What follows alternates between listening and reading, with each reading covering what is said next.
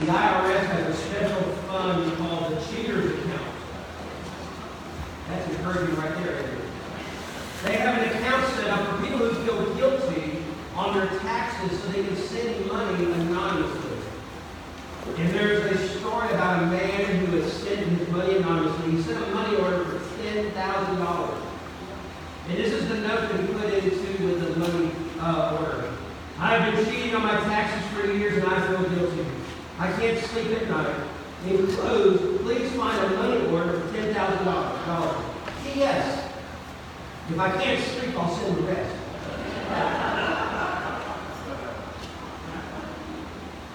We laugh at that.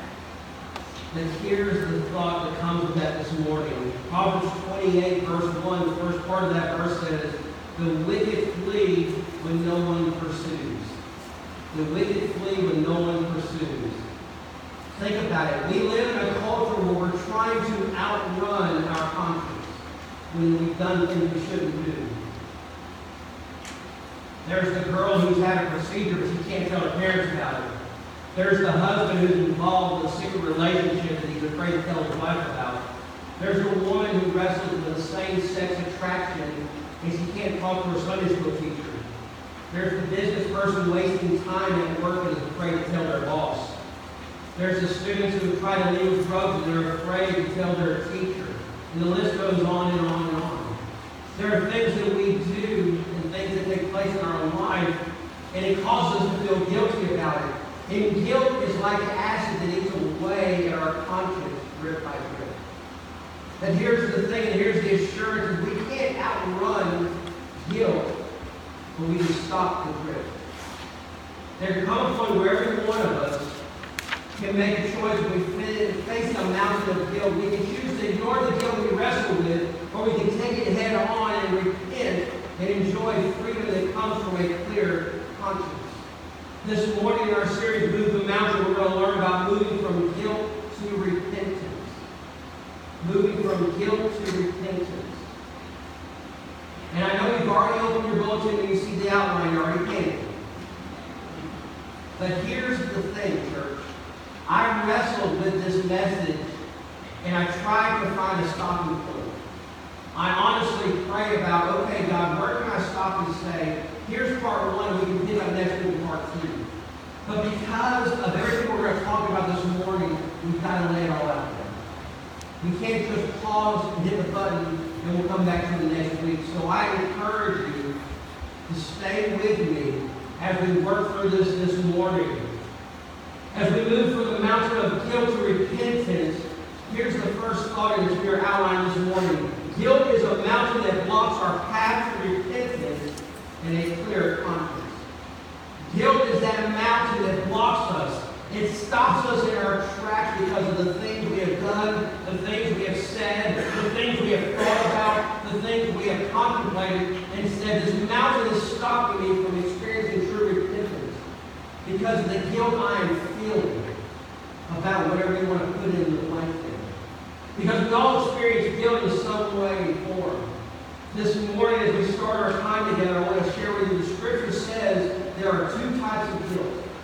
Scripture specifically tells us there are two types of guilt. We understand that all stand guilty before God's judgment before we come to faith in Christ Jesus. Everyone stands condemned and stands in front of a holy Father. But here's the differences. The first type of guilt is called judicial guilt. Judicial guilt. And here's the thought. God has already established the rules. God has already established what is right and what is wrong. And He is the one that is in control of all things. He's the one that says whether it's good or bad according to His opinion. His standard rather than my opinion. Because my opinion doesn't matter what I think about things. I can think of something being immoral or moral, but if it doesn't measure with God's standards, it doesn't count. But there's a judicial guilt that we all have to worry about it because we all stand before a holy Father who loves us and cares for us. And if we don't submit to His standards, then we fall short of His glory. Because it's His standards He judges, not my standards.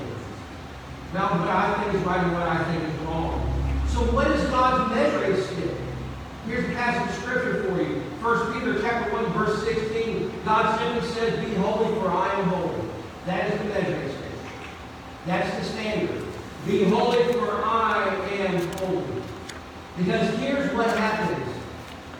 One sin is all it takes to be declared guilty by God.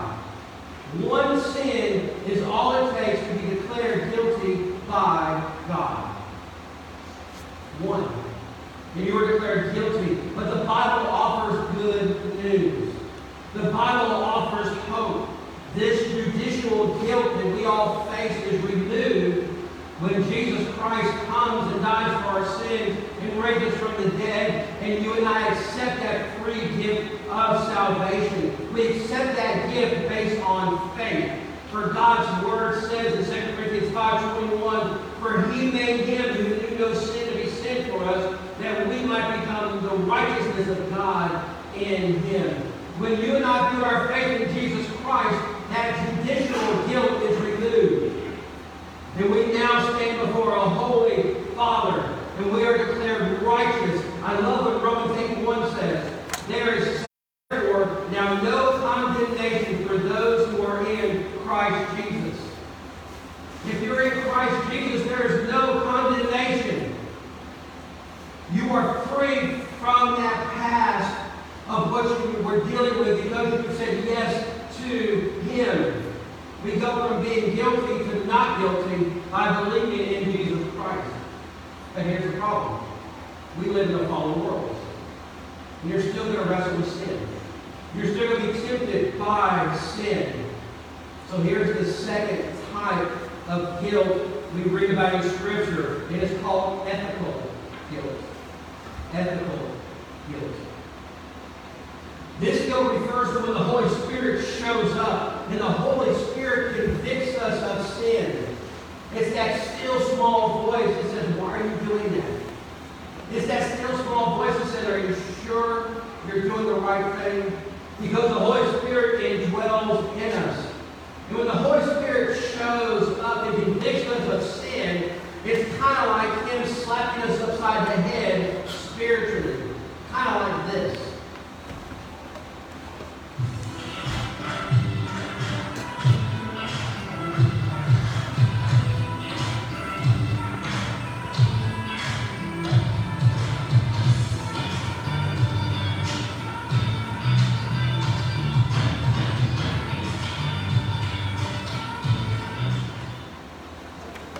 You never thought about Leroy General Gibbs being the Holy Spirit, did you?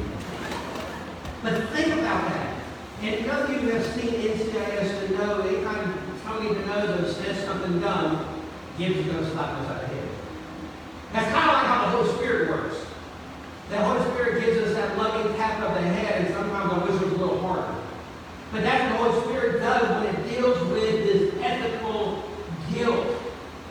But here's the problem. Sometimes we as believers, we confuse the Holy Spirit's conviction with true, which is the true guilt, and we create this false guilt. And we bring this false guilt on ourselves. And when this false guilt overtakes us, it messes up with our standards based on what God's Word says. Because we're basing this guilt on what society says, or what other people's standards are. For example, a perfectionist may feel guilty when he doesn't measure up to his own standards. A single mom may feel guilty because her home doesn't like the cover of the magazine Southern Living.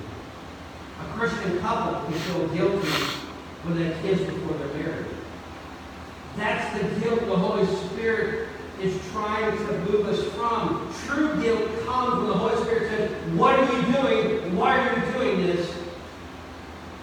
What are you thinking?" That's when the Holy Spirit is talking to you. And that's the guilt that we wrestle with. It's a guilt that comes from violating God's standard that we read in His Word. As a believer in Jesus Christ, when you and I willingly disobey God's Word, we are disobeying Him. And there should be a guilt that is felt with that. But the problem is we live in a world and society that says, you know what, I'm going to pick the parts of Scripture that I like best. I'm going to pick the parts of the Bible that I think and avoid the hard stuff. That way I never have to feel guilty. There's a problem with it. I'm taking God's standard and putting it to the side and trying to measure my life and what I do based on my own measuring stick. And here's the problem. My standard may be this long in the measuring stick. For others, their standard may be like this. If I don't mess up this standard, I'm okay. But when I measure everything based on what God's Word says, it doesn't mean my life gets easy. But what it does tell me is that when I feel that guilt, it's because I'm disobeying God's standards, not my standards or the world's standards. So we think about guilt this morning. There are two responses to guilt. There are two responses to guilt. Take your Bibles and turn to Psalm 32 for just a second. Psalm 32. And I'm going to go ahead and warn you now. If you have a ribbon in your Bible, go ahead and mark Psalm 32 because we're coming back. But Psalm 32 is known as Michelle's Psalm. It's an instruction. And when we come across these Psalms in Scripture, that means God is trying to tell us something. We better pay attention to what God's Word is saying here. Psalm 32 is written by David, a man after God's own heart. But notice what David says in verses 3 and 4. I want to read the verses and come back to them.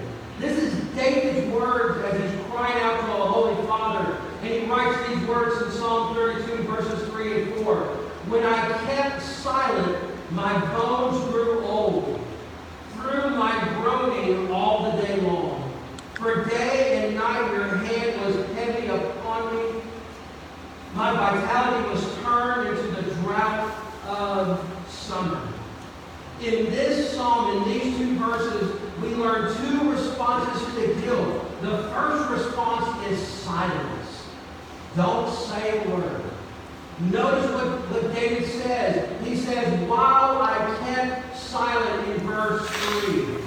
For those who are dealing with guilt this morning, you think if I'm silent about it, or if I'm secretive about it, no one else has to worry about it. But that mountain of guilt continues to grow and to grow and to grow to the point where the guilt you and I are experiencing because we're being silent, we cause ourselves to go into isolation. I can't talk to anybody, so I'll just deal with it myself. The Scripture says there's a danger there. We're going to get to that in a moment. Because we think we can run from it or hide from it, and we think, you know what, I don't have to face this mountain, I'll just go a different direction. But notice the second response in the Scripture. The first one is silence. The second one is sorrow. Look with me at verse 4. He says, day and night your hand was heavy upon me. Your hand was heavy upon me. We look at the life of David, and we could all say that David, at one point in his life, he could have said this: it is good to be the king. I am in control. God is blessing. We're doing everything we're supposed to be doing. He had everything he wanted, everything he needed, but he's a prisoner. He's a prisoner to his own conscience. He's overwhelmed by guilt. That's why he writes this psalm, because of the guilt he wrestles with. And in your outline, I made this statement. Guilt is accompanied by sorrow, and if not dealt with, can bring tragic consequences. Guilt is accompanied by sorrow. And if you don't deal with it, it will bring tragic consequences. If you don't believe me, let's look at the life of David this morning. And let's look at a moment when he made a choice that altered his life forever. This morning, let's look at the case of a guilty man. The case of a guilty man. By the world's standards, David was a good man. He had tended his father's sheep. He had protected the sheep from bears and lions. He stood in front of a giant who mocked his nation and his God. He's anointed the next king of Israel behind Saul. He serves that king for a while. And for a little while longer, he's running for his life because Saul wants to take By all standards, this is a good man. By the world's standards. He has everything he wants. He's the king of Israel. He is God's anointed, and he's bored. He is bored. He's taken down lions, he's taken down bears, he's taken down giants, and he is bored. And we can almost accuse David of dealing with a midlife crisis. He has everything he wants, but it's not enough. Take your Bibles this morning and turn over to 2 Samuel chapter 11. Familiar passage of Scripture. 2 Samuel chapter 11. And let's look at the case of a guilty man this morning. 2 Samuel chapter 11 verse 1 tells us that in the springtime, armies were going into battle. And David had sent Joab to lead them in. And they had defeated different armies. But notice something there in verse 1. Look at the last part of verse 1. And this sets up David's issue. Verse 1 at the end says, but David remained in Jerusalem. Instead of being with his men, leading them into victory, leading the army that God has given him, he stays back home and he's bored.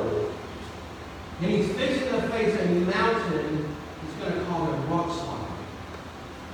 Scripture tells us in verse 2, he gets up one night, he's walking around the roof of his house. And we would love for Scripture to say he was stargazing. But he's not. Look at verse 2. Look what happens here. It happened one evening that David arose from his bed and walked on the roof of the king's house. And from the roof he saw a woman bathing, and the woman was very beautiful to behold. Now, when I have read this passage with kids before, you know the question a kid always asks me? Why is she on the roof? Why is she inside? And here's the answer. They did not have indoor plumbing. And it was not uncommon practice. She's probably in a garden-type area. It's not like that it was just for everybody to see. But David sees her. And David sees how beautiful she is. And so the rocks start coming down the side of the mountain. Because he inquires, who is she? And notice the response here. The servants let him know who this woman is. Because Scripture says in verse 3, so David sent and inquired about the woman, and someone said, is this not Bathsheba, the daughter of Elam, the wife of Uriah the Hittite? It's an interesting question. Because somebody tells David, listen, let me tell you who this is. And let me tell you why this is important. Notice the length of the answer here. The servant doesn't just say, hey, that's Bathsheba. But she points out who her dad is and who her husband is. And it's almost as if the person talking to David is reminding him by saying these names. This is what he's kind of saying here. Hey, just so you know, Bathsheba is married to Uriah, one of your best soldiers, and her father Elam, another of your elite warriors. Do you know who this woman is? You know her husband, she is serving you. You know her dad because he's one of your elite soldiers. And better again, it's not mentioned in this verse, Bathsheba's grandfather was one of David's trusted advisors. So these are three people in David's inner circle who he knows, who he trusts, who he works with. And the servant is saying, listen, you better back up. You know who she is. This would not go well. It's almost as if the servant wants to say this, but he knows better because he's talking to the king. But here's, I think, what the servant wants to say. David, whenever you're thinking about Bathsheba, put it out of your mind. She's off limits. Think about the people you hurt. That's really what the servant says there in verse 3. David, don't do it. You know who she is. You know her family. And we see this. His servant is doing his best to warn David about this, and it's falling on deaf ears. It's kind of like that scene in the Broadway play West Side Story. in the story, there's a guy named Tony, and he's at the dance, and he sees the young lady named Maria. And when he sees Maria, he can't see anything else. But here's the problem. Maria's brother is the leader of the gang. But all Tony can see is her, and not think about the consequences that come from getting to know her, and date her, and pray her. Because in the movie adaptation of the Broadway play, when you get to this scene, everything around Maria is blurred. There's a single light of her. That's all Tony can see is her. He's not thinking about what could come. He's not thinking about the consequences. He's not thinking about the danger. But imagine David for a moment. He sees Bathsheba, and everything goes downhill from there. Verses 4 through 5, he tells her to come on over. And we see in Scripture what takes place there. Verse 4, David sent a messenger and took her. She came to him and lay with her, for she was cleansed from her impurity, and she returned to her house. And the woman conceived, so she sent and told David and said, I am with child. Notice David's response. Now, David is the one who's, we got all the problems with this morning. And I know, and I've read this passage, I've studied this passage a number of times, and I've heard people want to say, well, what about Bathsheba? Is she guilty? Yes. But remember who David was. He's the king. Is she going to tell the king no? Could she have? Yes. Should she have? Yes. But she makes a choice just like David did. But David is God's anointed. David is God's chosen man in the king of the nation. He already been warned in verse 3, don't do it. He goes ahead and does what he wants to do. And look at the next 7 verses. And I want you to see this rough slide that is now coming upon David. Verses 6 through 8. Then David said to Joab, saying, send me Uriah the Hittite. And Joab sent Uriah to David. And when Uriah had come to David, he asked how Joab was doing, and how the people were doing, and how the war prospered. And David said to Uriah, go down to your house, wash your feet. So Uriah departed from the king's house, and a gift of food from the king followed him. Verse 8. But Uriah slept at the door of the king's house with all the servants of his lord, and did not go down to his house. Here's David's plan. How do I fix my mistake? I'll bring her husband home, and her husband can lay with her, and I'll be in the clear. But notice what Uriah does. Uriah sleeps by the doorpost with the other servants. And David can't understand this. And here's Uriah's reason. Jump down to verse 11. Look what verse 11 says.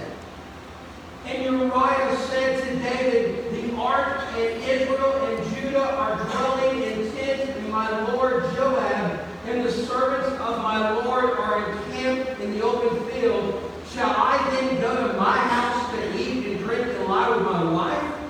As you live and as your soul lives, I will not do this thing. Uriah refuses to go to his house, and he is justified by this. He says the ark isn't a tent.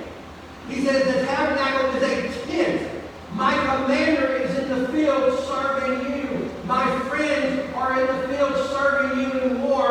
Why would I go to my house when my friends can't go back to their house? Why would I go home? And he makes the statement, and I hope you caught this, and you need to catch the last part of that verse. Notice what Uriah says. As you live and your soul lives, I will not do this thing. It's almost as if he's saying, listen, as long as you're a king, I'm not going to do this. As long as you live and your soul lives, I'm not doing this. But again, David is causing that rock slide to get a little bit stronger. Jump down with me to verses 14 and 15. David has a plan. David says, you know what? I can fix this myself. And notice what he does there in verse 14. In the morning it happened that David wrote a letter to Joab and sent it by hand to Uriah. And he wrote in the letter saying, set Uriah in the forefront of the hottest battle, and return retreat from him, that he may be struck down and die. David said, I'll fix this. I'm going to put this man in the front line of the worst battle and make everybody else back up. He's all by himself. Scripture says Uriah dies in battle, just like David had said. And David thinks he got away with it. Look with me down at verse 27. Verse 27. When her mourning was over, David sent and brought her to his house, and she became his wife and bore him a son. But look at the next part of the verse.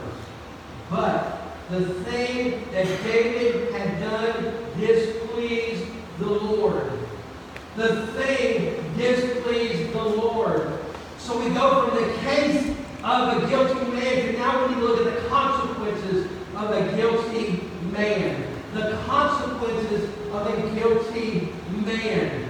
Listen, that is a strong statement here in Scripture that the Lord is displeased with the thing he had done. God is displeased. Now David thinks he's gotten away with it. David thinks he is in the clear because he doesn't see God's punishment immediately. He thinks, you know what, I've got this handled. Because the days go on, the weeks go on, 9 months goes on, and he sees no visible judgment from God. And David sits back and says, man, I avoided that one. God's surely not going to do anything to me. It's been 9 months.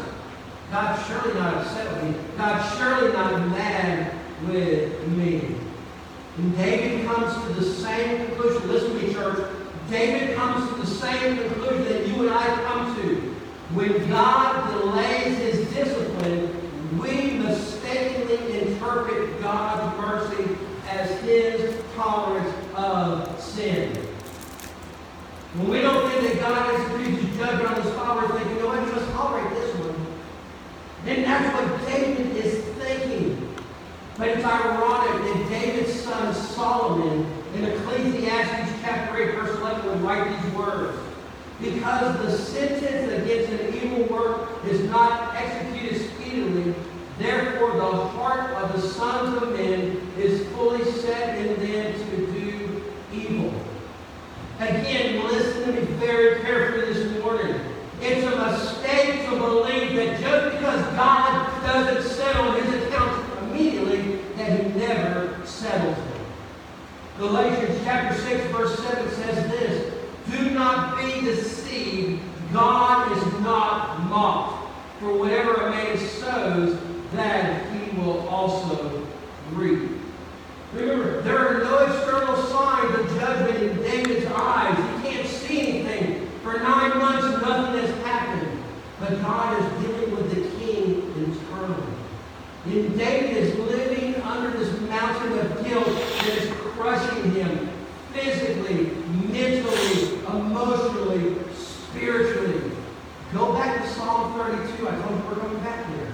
Go back to Psalm 32. We talked about the two types of guilt there. And I want you to see something else in this passage of Scripture this morning.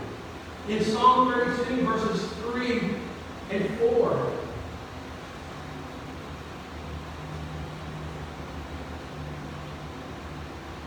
Consequences. Here's the first consequence.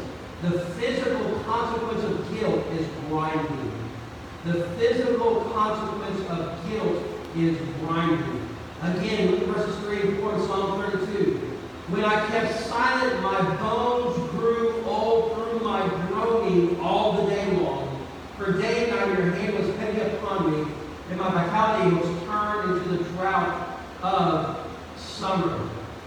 Scripture says that David's bones grew old because of the secret sin. He says he's in pain physically. His joints are aching. His knees are bothering him. Verse 4 says that my vitality has turned into the drought of summer. He has no stamina. He has no strength. It's almost as if he's dealing with a fever of 103 degrees. And he just physically can't do anything. David is at midlife age, whatever that is. So physically, he ought to be pretty good. But because of the sin, he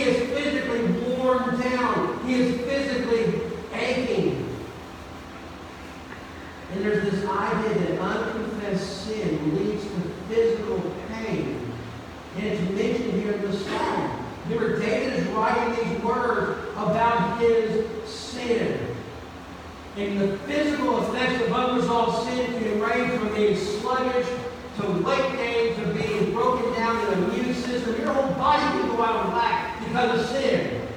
And when I think about the physical effects of sin on an individual, Robert Epling comes to my mind. Robert Epling was the space shuttle engineer. He was the man who knew all the works and all the inner parts of the space shuttle program. The night before Challenger was to launch, he and his team went to NASA and said, listen, because of that freeze, the O-rings that are on the side of the rocket boosters that are propelling that spaceship upward, because those O-rings have experienced this cold snap that just happened, it may not be safe. It might need to delay the launch a little while. And Robert Epling and his team, they begged NASA to hold back a few days. They pleaded with them. They showed them the research. They showed them the science. They showed them everything they could to justify their findings. But everything they said fell on deaf ears. On January 28, 1986, Robert Epling and his team watched in horror as the rest of the nation shuttle Challenger lifted off and exploded on liftoff, killing almost 7 on board. Robert Epling talks about dealing with the issues that came after that. He says, and I quote, he says, he never forgave himself because he didn't fight hard enough to halt that launch. And he felt like he failed that crew that flew on that shuttle. And this is the statement he makes. He said, I have been under terrible stress since the accident. I have headaches. I cry. I have bad dreams. I go into hypnotic trances daily. Because of the guilt and the stress of what took place that day, he was never the same. The stress that David is feeling is the same. It says his bones have grown old. They are grinding. But also the emotional consequence. We go from physical consequence. Let's talk about the emotional consequences here. It's groaning. Again, verse 3 says, through my groaning all the day long. And that groaning is manifested in 2 ways. We groan and it leads to depression. We become depressed because we're groaning, because we're so overwhelmed by the guilt, we enter into a state of depression. The opposite of that is anxiety. We are so worked up over the emotion of the guilt, we can't think straight, we can't look straight, we can't do things on a normal basis. I imagine David living in fear because he knows judgment is coming. I imagine David is losing his mind, wondering when God is going to do something about the sin he's committed.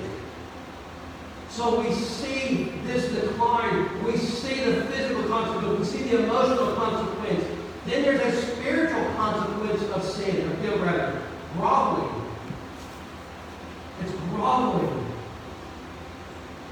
Though he doesn't use that word in Scripture, I think we see it when he says that this is going on all the day long. And when he says there in verse 4, your hand was heavy upon me. And he feels that pressure, he feels that weight. It's almost as if David's head is being held down and pushed into the ground because of the guilt he's dealing with. And it's so heavy, he can't get up for air. It's so heavy, he can't contemplate what he's supposed to do next because of the weight of the sin in the hand of God upon him. And so I imagine David being on the ground, he's groveling. And I believe it leads to this thought. Unsettled guilt leads to a break in our fellowship with God. Think about it. David's position with God did not change. His relationship, though, did. And when sin enters, sin changes God's attitude towards believers. And sin changes our attitude towards God. And the guilt that David is experiencing is breaking the relationship he has with the Father. Even though one of the parties feels guilty, it's breaking the relationship. Adam and Eve are a prime example of this.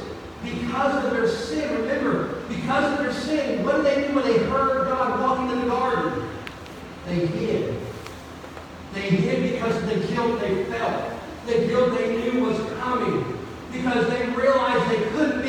presence of God because of sin.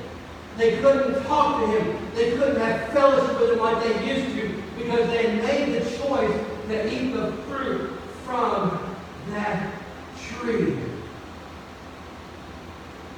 There's another thought. I did not put it in your outline. When we're thinking about unsettled guilt, also leads to the discipline of God. Unsettled guilt, yes, it messes up our fellowship, but it also leads to being disciplined by God. Listen, God is not in the business of letting His children just run around freely messing with sin. God's going to get our attention. And God may do it in a big way, He may do it in a minor way, but God is going to get your attention. For Adam and Eve, it was instant. They bit the fruit, they knew what was going on, and God executed judgment. For David, it's 9 months.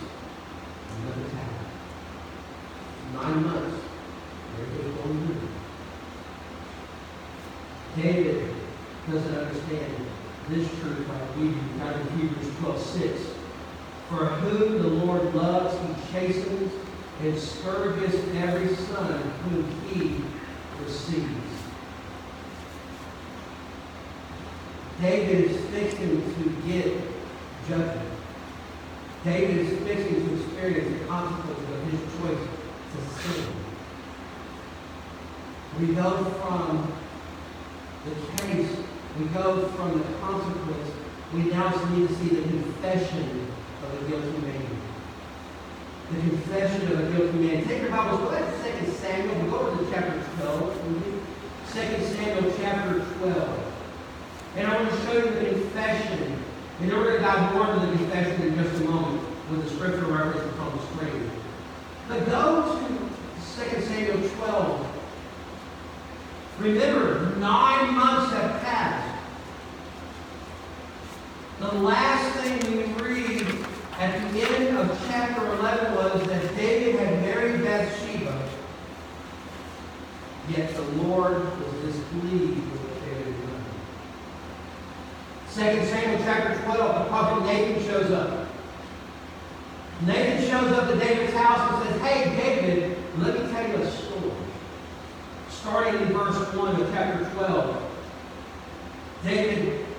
The Lord sent Nathan to David, and he came to him and said to him, there were 2 men in one city, one rich and the other poor.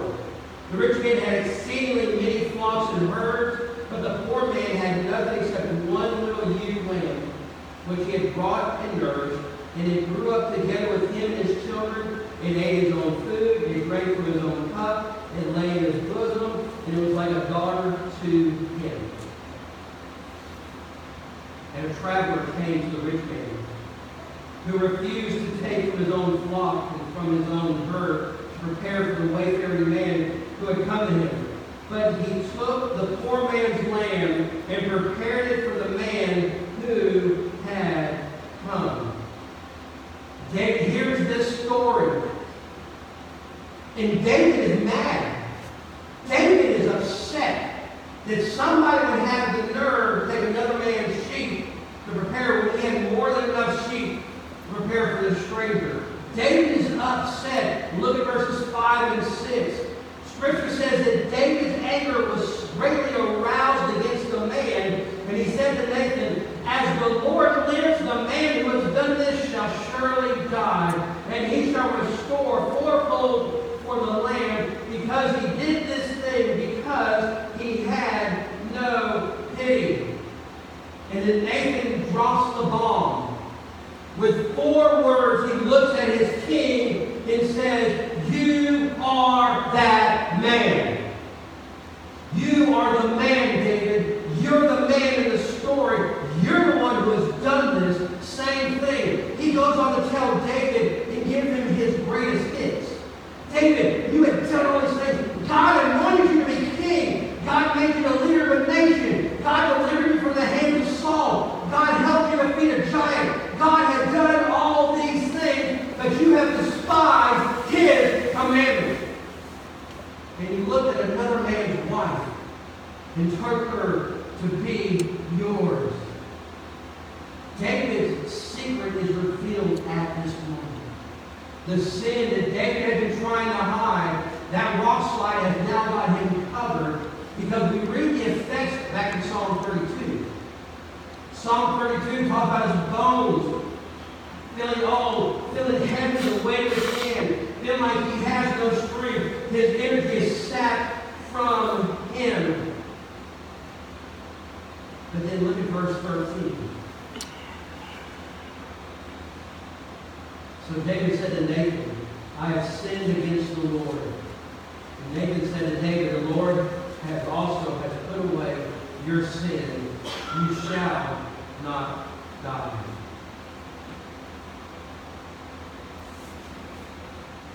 Fortunately for you and for me, David chooses a different path.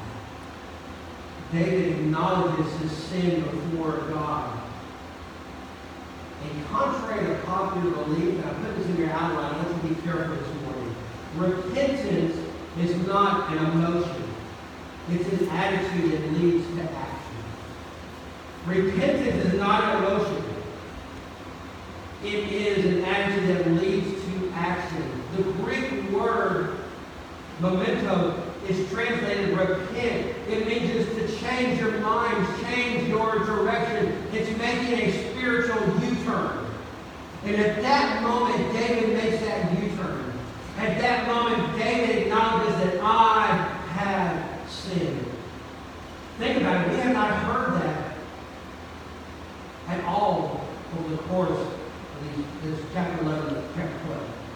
For 9 months, David hasn't said, I sinned. David never confesses until he's confronted by God's man.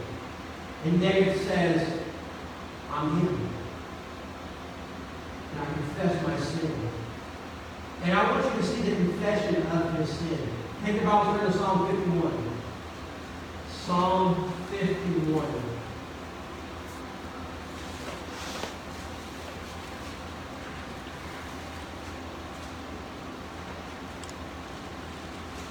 Notice the very first verse of Psalm 51. David writes this based on what had happened between the discussion with the prophet Nathan and after the sin he committed with Bathsheba. Notice what David writes here in verse 1 of Psalm 51. Have mercy upon me, O God, according to your loving kindness, according to the multitude of your tender mercies, blot out my transgressions. David penned this psalm sometime after that confrontation with Nathan, after he acknowledged his sin. And he's confessing to the Lord a broken spirit. He's confessing to the Lord a broken spirit and a broken and contrite heart. And he realizes that no sacrifice he could make would be honored towards God. And as he writes these words, I think Psalm 28, verse 12, came to his mind. It says, when the righteous rejoice, there is great glory. But when the wicked arise, men hide themselves. That was the attitude David had before Nathan showed up. He'd been hiding his sin. But after he's confronted, he realizes the error. He realizes that it's not just a change, but has a change in his attitude. So what is the change in the attitude? Buckle up, here we go. It's acknowledging your sin as sinful. That's what Psalm 51 is. He is acknowledging his sin as sinful.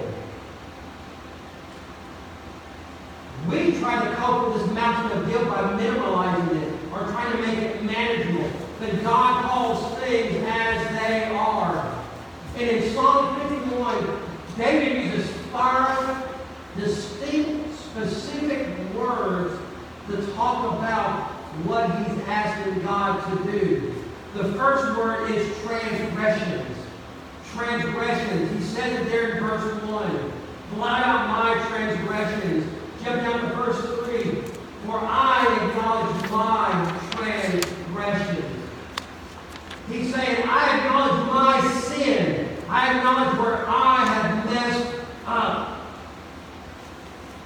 And in acknowledging his sin, I'm reminded of what Romans 3:10 tells me. That there is none righteous, no, not one. None of us are righteous. None of us can change ourselves. none of us can fix ourselves. We have to look within and see what Scripture says about our sin.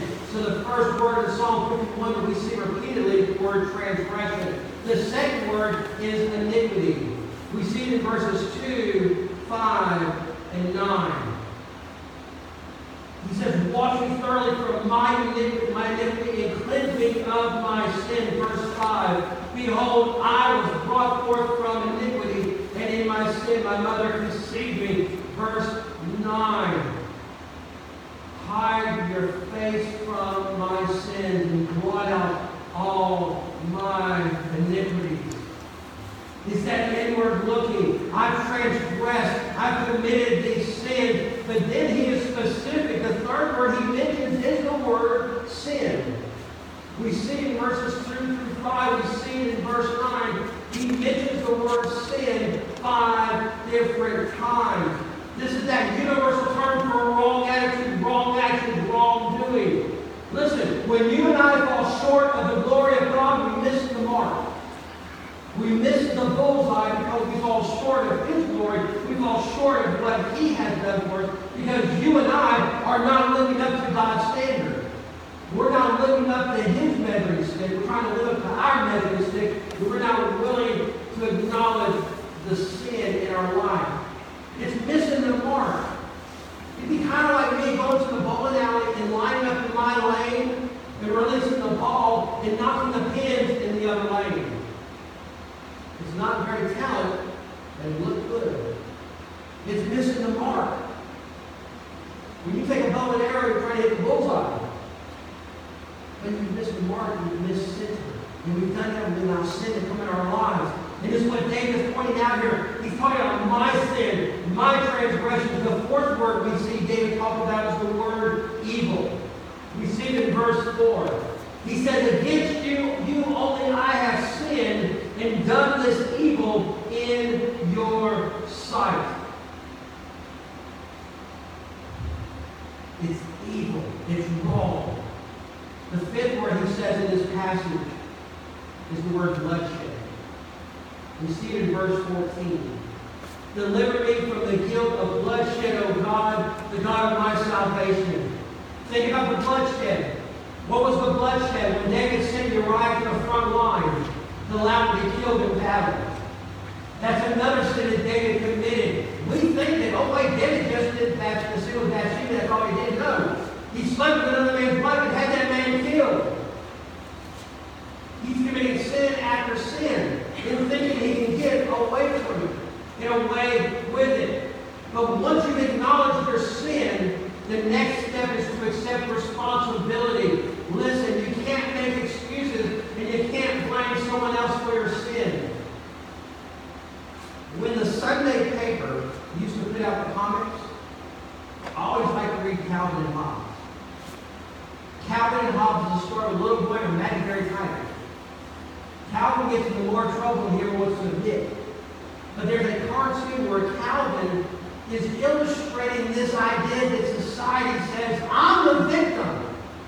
It's not my fault. I'm just a victim and this didn't happen. I'm not to blame. Listen to what Calvin says when he's trying to play the victim in a situation. This way, so I put the words on the screen so you can see it with me. Nothing I do is my fault. My family is dysfunctional. And my parents don't empower me. Consequently, I am not self-actualized. My behavior is addictive, functioning in the diseased process of toxic codependency. I need holistic healing and wellness before I accept any responsibility for my actions. That's a lot. He's saying, none of it's my fault. It's my parents' fault. They didn't do enough. He makes all these excuses. This is a kid. But I love what Hobbes says. This is his partner, his buddy. Hobbes makes this simple statement. What does Jesus stick his head in a bucket of ice water? David didn't have to stick his head in a bucket of ice water because Nathan threw the bucket at David. And he threw it at him to get his attention.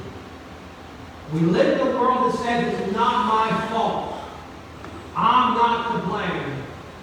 We want to blame everyone else but accept the responsibility for the sin. Psalm 32 and Psalm 51 are personal psalms from David. If you go back and read those psalms, notice the number of times he says the word, I, me, mine. He's personal. Again, look at Psalm 51. Look at the first 3 verses. And look what Scripture says. David writes these words, have mercy upon me, O God, according to your loving kindness, according to the multitude of your tender mercies. Blot out my transgressions, wash me thoroughly from my iniquity, and cleanse me from my sin. For I acknowledge my transgressions, and my sin is always before me. There's no scapegoating. There's no second guessing. David is owning up to responsibility, and he understands that the first step is recognizing his guilt. And for me and for you, this is the thought. We must identify areas in our lives where we have fallen short of God's standard. You have to do that as an individual. No one can do it for you. You have to say and look at your own self and say, where have I fallen short of God's standard? Where have I fallen short of what God has wanted me to do or has called me to do? Because true repentance involves honest evaluation. And let's be honest, we don't like evaluations.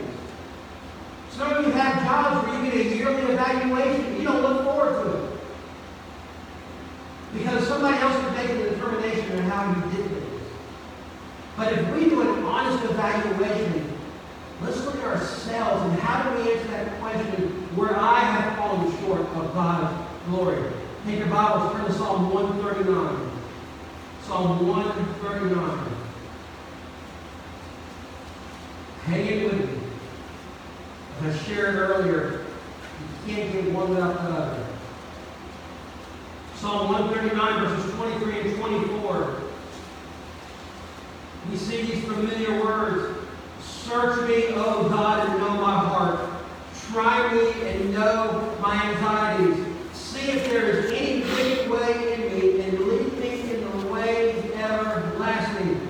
The first part of that verse, search me, O God, and know my heart. If you and I are going to do an honest evaluation of ourselves, here's what we need to do. We need to think about it, and you need to think about your relationship with God. What does your relationship with God look like? Is it a good relationship? Are you talking to Him on a regular basis? Are you going to Him with unconfessed sin? Are there any unkept promises you've made with God? You said, God, listen, if you help me with this, I will do this. And God has answered, but you have not responded. So what about your relationship with God? What's the honest evaluation about that? How about your relationship with your family? There may be some here this morning that you make restitution with parents, with siblings, with your children. What is the honest evaluation of your relationship with your family? What is the honest evaluation of your relationship, and I use the word, with your mate, your spouse? What does that relationship look like? Is there forgiveness that you need to ask for something you've done wrong? What about your relationship with others? Is there something that you're doing that you need to stop? Is there an area that you need to seek forgiveness from someone you offended? What about your relationship with yourself? What are some habits you need to stop? What are some habits that aren't very godly that you keep doing? How about your relationship with your possessions? How about an honest evaluation on that one? What are you putting ahead of God? What things are you putting ahead of God and not giving Him your full attention? Because here's the thought. In every one of these aspects, in every one of these situations we just listed, we must make restitution where necessary. We must make restitution where necessary. If you've wronged a person, if I've wronged a person, then I need to know that person and ask for forgiveness. Scripture shows us this very simple and plainly. You want to turn there, but I encourage you, underneath that statement you just answered, I can write down Matthew 5, 23 through 24. Because this is the greatest example of restitution. Matthew 5 and 24, 23 and 24 says this, Therefore, if you bring your gift to the altar and there remember that your brother has something against you, leave your gift there before the altar and go your way. First be reconciled to your brother, and then come offer your gift. Scripture, this is Jesus' word. Jesus says, listen, if you bring something to the altar and you've got something against another person, you go fix that first. Then bring your gift forward. Then present your gift to God. The greatest example of this in Scripture is Zacchaeus. Zacchaeus was a tax collector. And he received more than he deserved because he was a local boy. He could ask for the tax from the Romans and add a little more to himself. But he has that encounter with Jesus. He has that conversation with Jesus. Jesus ends up in Zacchaeus' house with other tax collectors, other people, and there's this moment when it's not an emotional change, it's an attitude change. And you see it in Luke 19, verse 8. And it says that Zacchaeus stood and said to the Lord, Look, Lord, I give half of my goods to the poor, and if I have taken anything from anyone by false accusation, I restore fourfold. This action was a sign of genuine repentance. For you and me to acknowledge that we must turn away from known sin. That's no longer experience true repentance. We have to turn away from known sin.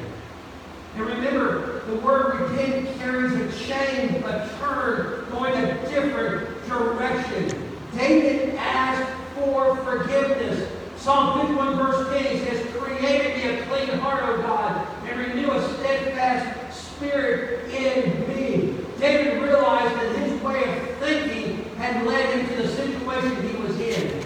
And David had to learn that he had to go in repentance and go before a holy Father.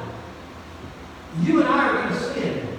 We're going to wrestle with sin against ourselves, against others. But all sin is against God. But if you and I come to God with a broken, contrite heart, a broken spirit, and confess our sins, 1 John chapter 1, verse 9 says, if we confess our sins, He is faithful and just to forgive us our sins and cleanse us from all unrighteousness. This brings me to the good news. Because let's be honest, it's all been bad up to this point. I told somebody earlier in the week that this message that I've been working on has been heavy. Because it's God's truth. You can't sugarcoat it. You can't skip it. But this morning I want to remind you there is good news. There is good news for us when we wrestle with sin. Then once we give it back, and we give it and turn it over to God, let Him do it, God does some amazing things. Go back to Psalm 51 for the last time.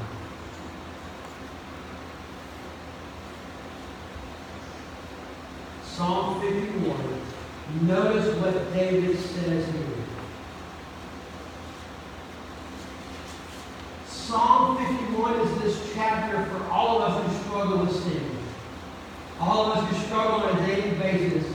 We can turn to Psalm 51 and we are given some reminders of what happens when we give that sin to God and let Him deal with it. When we acknowledge the guilt and ask for repentance, which leads to a clear conscience, but also a blessedness. In Psalm 51, I gave you a list of things that David prayed for, but here's what also David tells us in this psalm. The first is this, that God removes our sins. God removes our sin. We see it in verse 2, we see it in verse 7, we see it in verse 9. Look at the words. He says, Wash me thoroughly from my iniquity, cleanse me from my sin. Verse 7, Purge me with hyssop, and I shall be clean. Wash me, and I shall be whiter than snow. And then he says, hide your face in verse 9 from my sin and blot out my iniquities. 3 images he uses for God removing sin. He washes us. He uses the word of a hyssop, which is a tree that absorbs liquid like a sponge. And he also has a blotting out the sin, removing it. So God removes sin. But then also notice this, God reinstates our joy. God reinstates our joy. Verse 8, make me hear joy and gladness that my bones may have, you have broken, may rejoice. Remember, he talked about his bones growing old back in Psalm 32. Now he says here in Psalm 51, make my bones come alive with joy. Look at verse 12. Restore to me the joy of your salvation. Bring the joy back to me. God removes our sin. God reinstates our joy. God revives our fellowship. God revives our fellowship. Verse 11. Do not cast me away from your presence, and do not take your Holy Spirit from me. Remember in the Old Testament, the Holy Spirit didn't indwell in the people. Remember, you and I are recipients of the Holy Spirit because of what Jesus did for us on the cross. But notice what David prays here in that verse. He says, do not remove your spirit from me, verse 11. Do not take it away from me. Because when the believer repents, the Holy Spirit is the one who comforts us. The Holy Spirit is the one that guides us and leads us. Here's the next thought. God redeploys our lives. God redeploys our lives. Verse 10, create me a clean heart, O God, and renew a steadfast spirit within me. Verse 12, restore the joy of my salvation, uphold me by your generous spirit. David is asking God to refocus his life. God, make your priorities my priorities. Make your ways my ways. Remove the sin. Restore the joy of my salvation. Bring me back into a right relationship with you. Because what pleases the Lord always leads to holiness and blessedness. What pleases the Lord always leads to holiness and blessedness. This morning, if you want to conquer a mountain of guilt, if you want to get over this mountain, it begins by repenting of your sins. Charles Spurgeon, the great preacher, said best, when we deal seriously with our sin, God will deal gently with us. When we hate what the Lord hates, He will soon make an end of it to our joy and our peace. When we hate sin the way God hates it, He restores the joy of our heart and soul. Every head bowed and every eye closed. This morning, some of you may be struggling with guilt in some way, shape, or form. And this guilt is eating away from the inside out. This guilt is messing with relationships, with family, with friends, with work. And we all wrestle with guilt. We all stand in front of this mountain with guilt overwhelming us.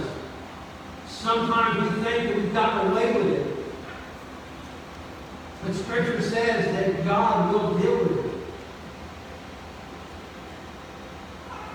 But what I love about Scripture is, yeah, we see the bad, but there's always good news that comes after that. Does David pay for his sin? Yes. But David is still called a man after God's own heart.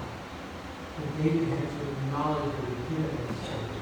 That's why he writes it for the world to see in Psalm 51 and Psalm 32. That is his declaration to the world that I am a sinner. I have done this evil before a holy God. Yet David, in confessing his sin, writes those words, creating me a clean heart, O God, renew a steadfast spirit in me. this morning, whatever guilt you're dealing with, you can lay it at the foot of the cross. Because you have a Savior who loved you enough to die for your sins. That's why as a believer, you don't face God's judicial wheel.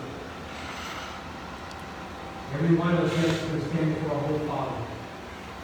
And He's going to open a book. And every name mentioned in that book is in our book.